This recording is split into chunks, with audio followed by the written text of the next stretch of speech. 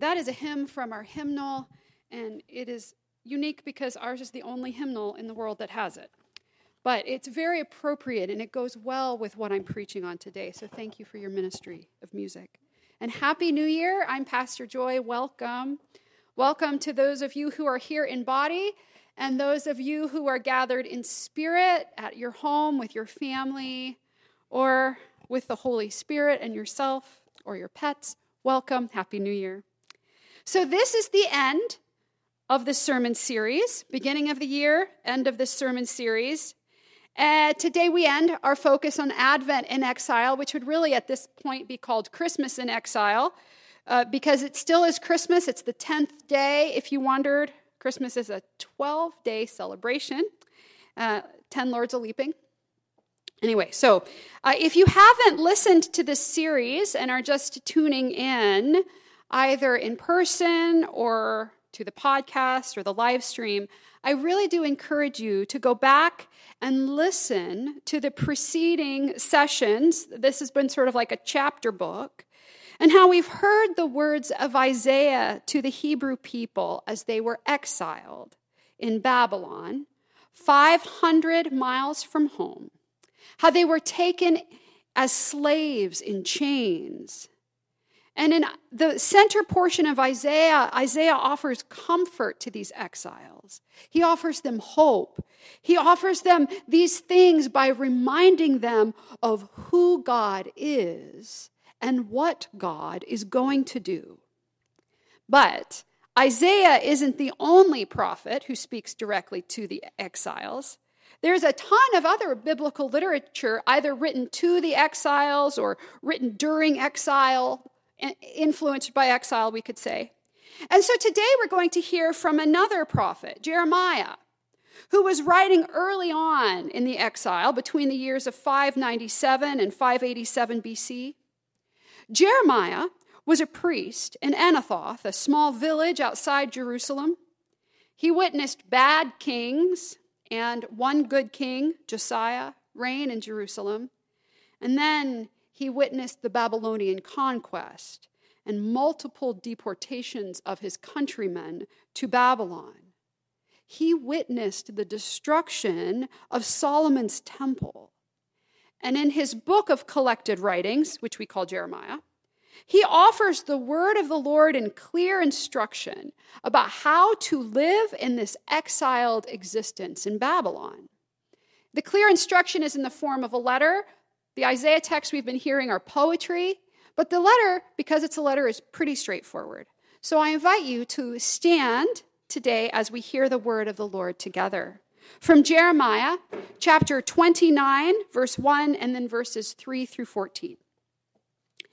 These are the words of the letter that the prophet Jeremiah sent from Jerusalem to the remaining elders among the exiles, and to the priests, the prophets, and all the people whom Nebuchadnezzar had taken into exile from Jerusalem to Babylon. The letter was sent by the hand of Elasah, son of Shaphan, and Gemariah, son of Hilkiah, whom King Zedekiah of Judah sent to Babylon to King Nebuchadnezzar of Babylon.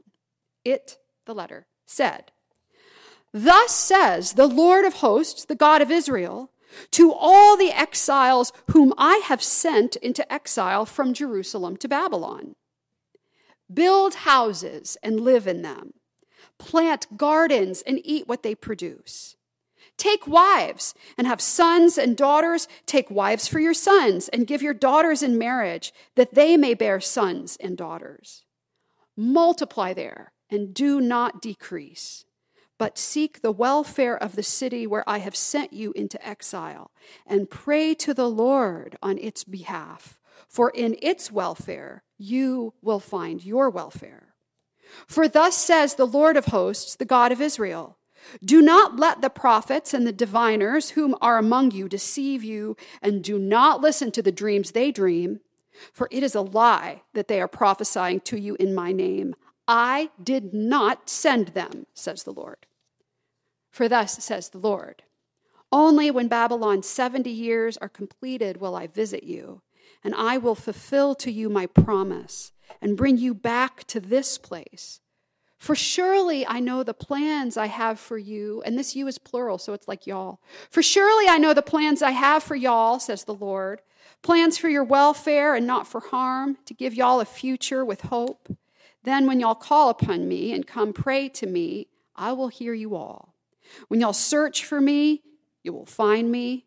If y'all seek me with all y'all's heart, I will let you find me, says the Lord, and I will restore your fortunes and gather y'all from all the nations and all the places where I have driven you all, says the Lord, and I will bring you back to the place from which I sent you into exile. This is the word of the Lord. Thanks be to God. You may go ahead and be seated. And I can say y'all because I grew up in the South, and that's a little-known secret. But these are instructions to exiles, and they are pretty clear. There's a lot of imperatives. That means commands. So let's look at the commands in this passage. First, build houses and live in them. These aren't vacation homes. They're not tents. They are residential. Plant gardens and eat what they produce. So when you plant a garden in this time, it's a perennial garden. There's a sort of planning for the future. Get married. Have kids and help your kids get married and grow in number. Now, what Jeremiah is doing here is he's referencing Genesis. He is rehearsing God's command to humanity in Genesis 1:28 when God says, be fruitful and multiply. It's the same verb. It's the same verb tense. It's referencing what we call in biblical theology the creation mandate, caring for the created world and filling it. Just like in the beginning, God is again turning chaos into order and inviting humanity to garden and to fill the world. And just a note about the Hebrew here, the words that are grow in number and decrease, they're contrasts, right? But in Hebrew, they rhyme.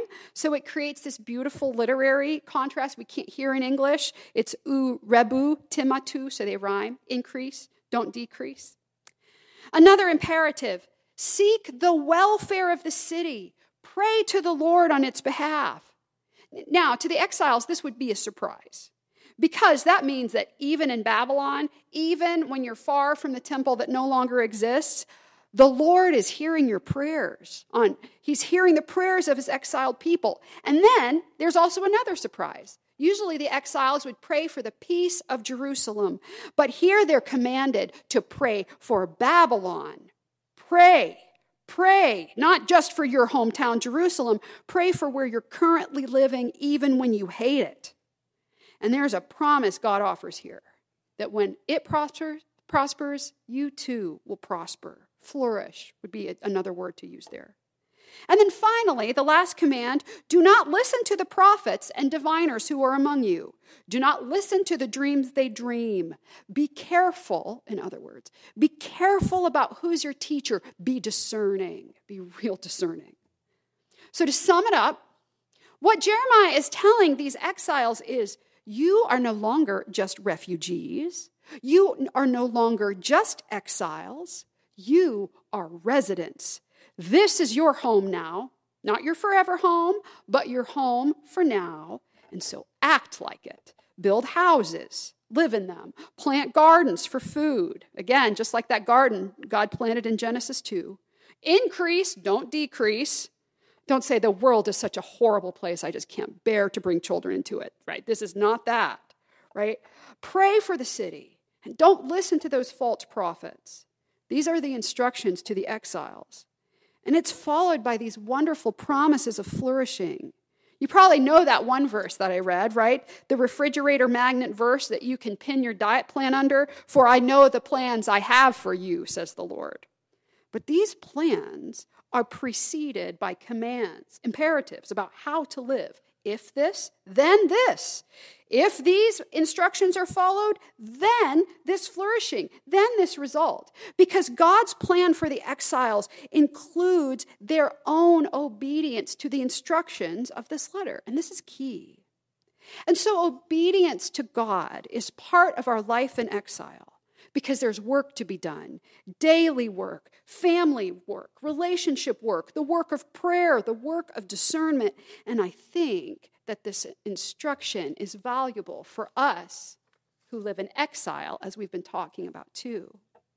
Because over 500 years after this letter was written, another letter was written by Jesus' friend Peter, who wrote to Christians, small house churches, who he addressed as exiles. Now that's kind of strange. These people really weren't exiles. They hadn't been sent out of their hometowns. They were probably living in the same place they grew up in.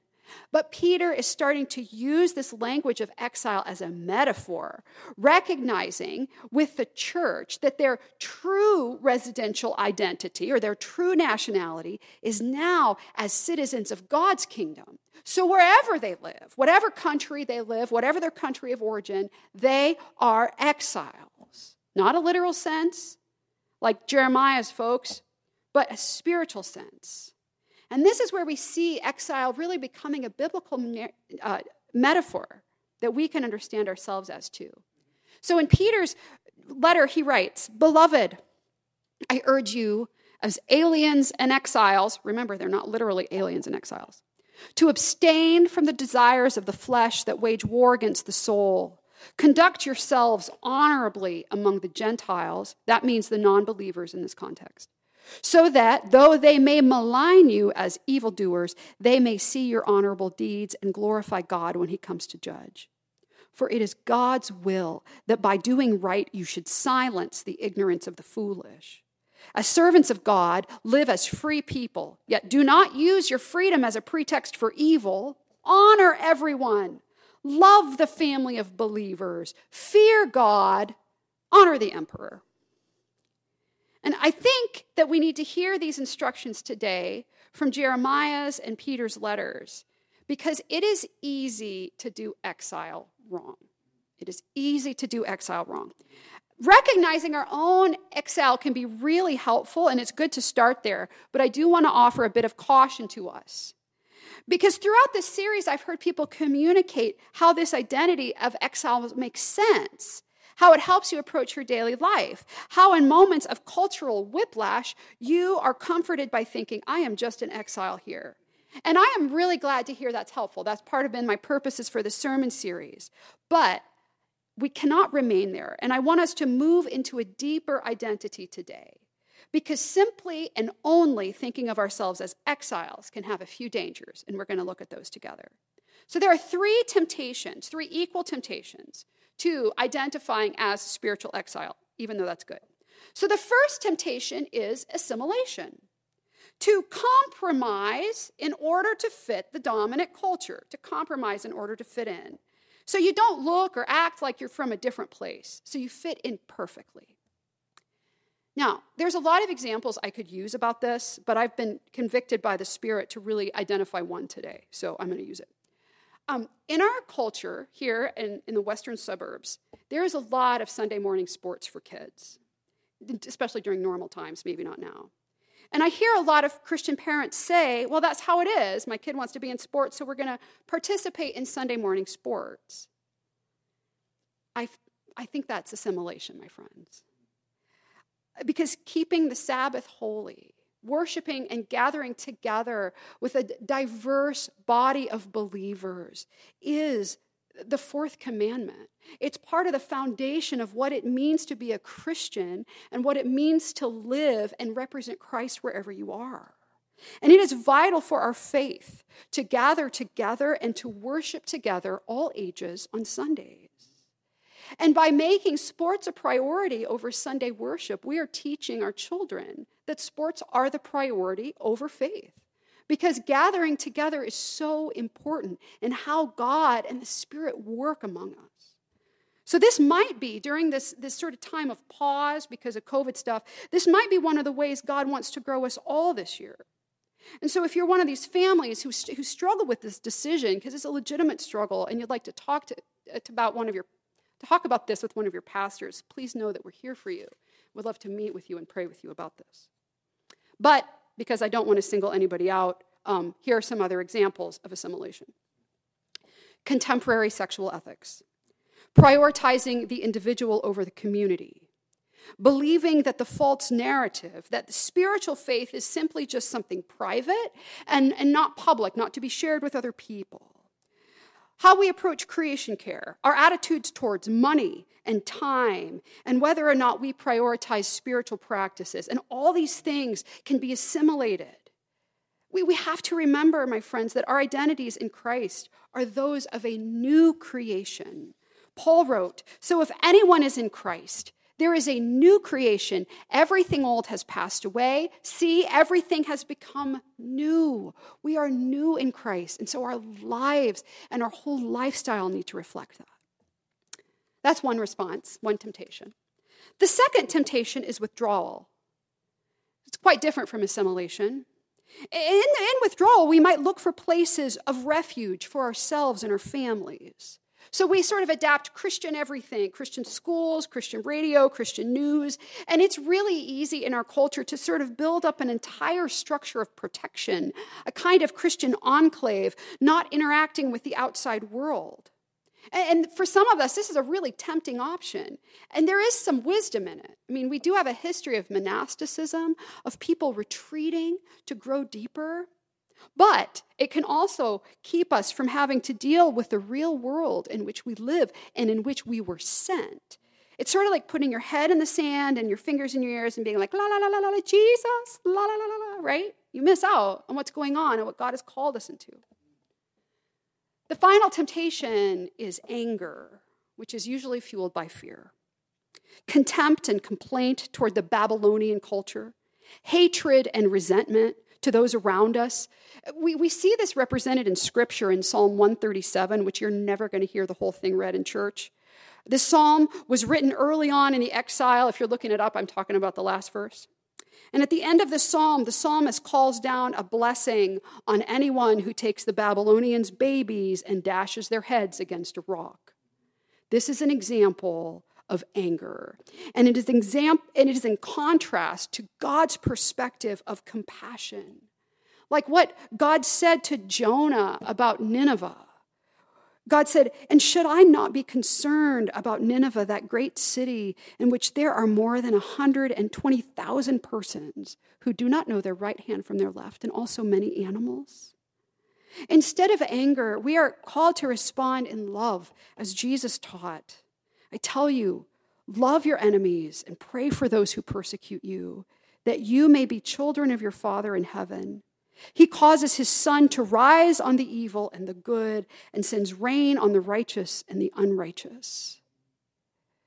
These are all temptations, and I think probably based on our own histories and personalities, we're going to kind of, as individuals, have a tendency to do one more than the other. So as you look at these with me, let's ask the Holy Spirit to reveal our tendency so that the new person in Christ can come through as we learn to respond to our exile in ways that God has shown us in Scripture. Which one of these are yours?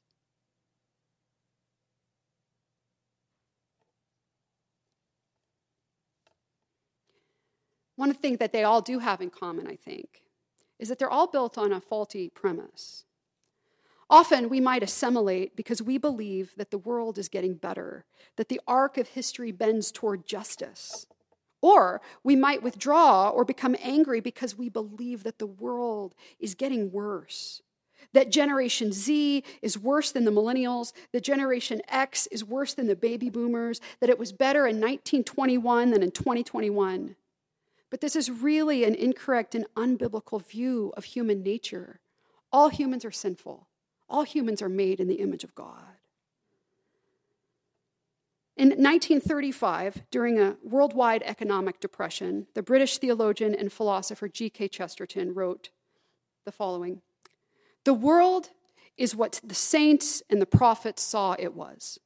It is not merely getting better or merely getting worse. There is one thing that the world does. It wobbles. Left to itself, it does not get anywhere, though, if helped by real reformers of the right religion and philosophy, it may get better in many respects, and sometimes for considerable periods. Life in itself is not a ladder, it is a seesaw." This exile we live in, friends, it's an exile in a wobbly world. God's people always have and always will live in this wobbly world until Christ comes again and makes all things new.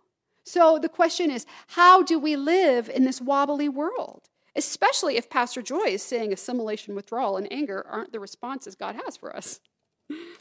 So I want us to rethink this, right? So invite us all as exiles to really become exiles in residence. Maybe another word would be ambassadors. Ambassadors who seek the good of the city, even Illinois, even cold and traffic-ridden and sometimes corrupt and in debt Illinois. We are called to pray for our city, for our state, for Hinsdale. So let's review that letter. Build houses and live in them. Plant gardens and eat what they produce. Take wives and have sons and daughters. Take wives for your sons and give your daughters in marriage, that they may bear sons and daughters. Multiply there. And this is an act practice toward hope, right? That the world isn't getting worse. Multiply there. And do not decrease, but seek the welfare of the city where I have sent you into exile, and pray to the Lord on its behalf, for in its welfare you will find your welfare. And there are characters in Scripture who followed Jeremiah's instructions in this letter. Daniel, he prayed 3 times a day. It had a negative result at one point, right? He also did not assimilate to the culture of the Babylonians, but he was influential in what was going on.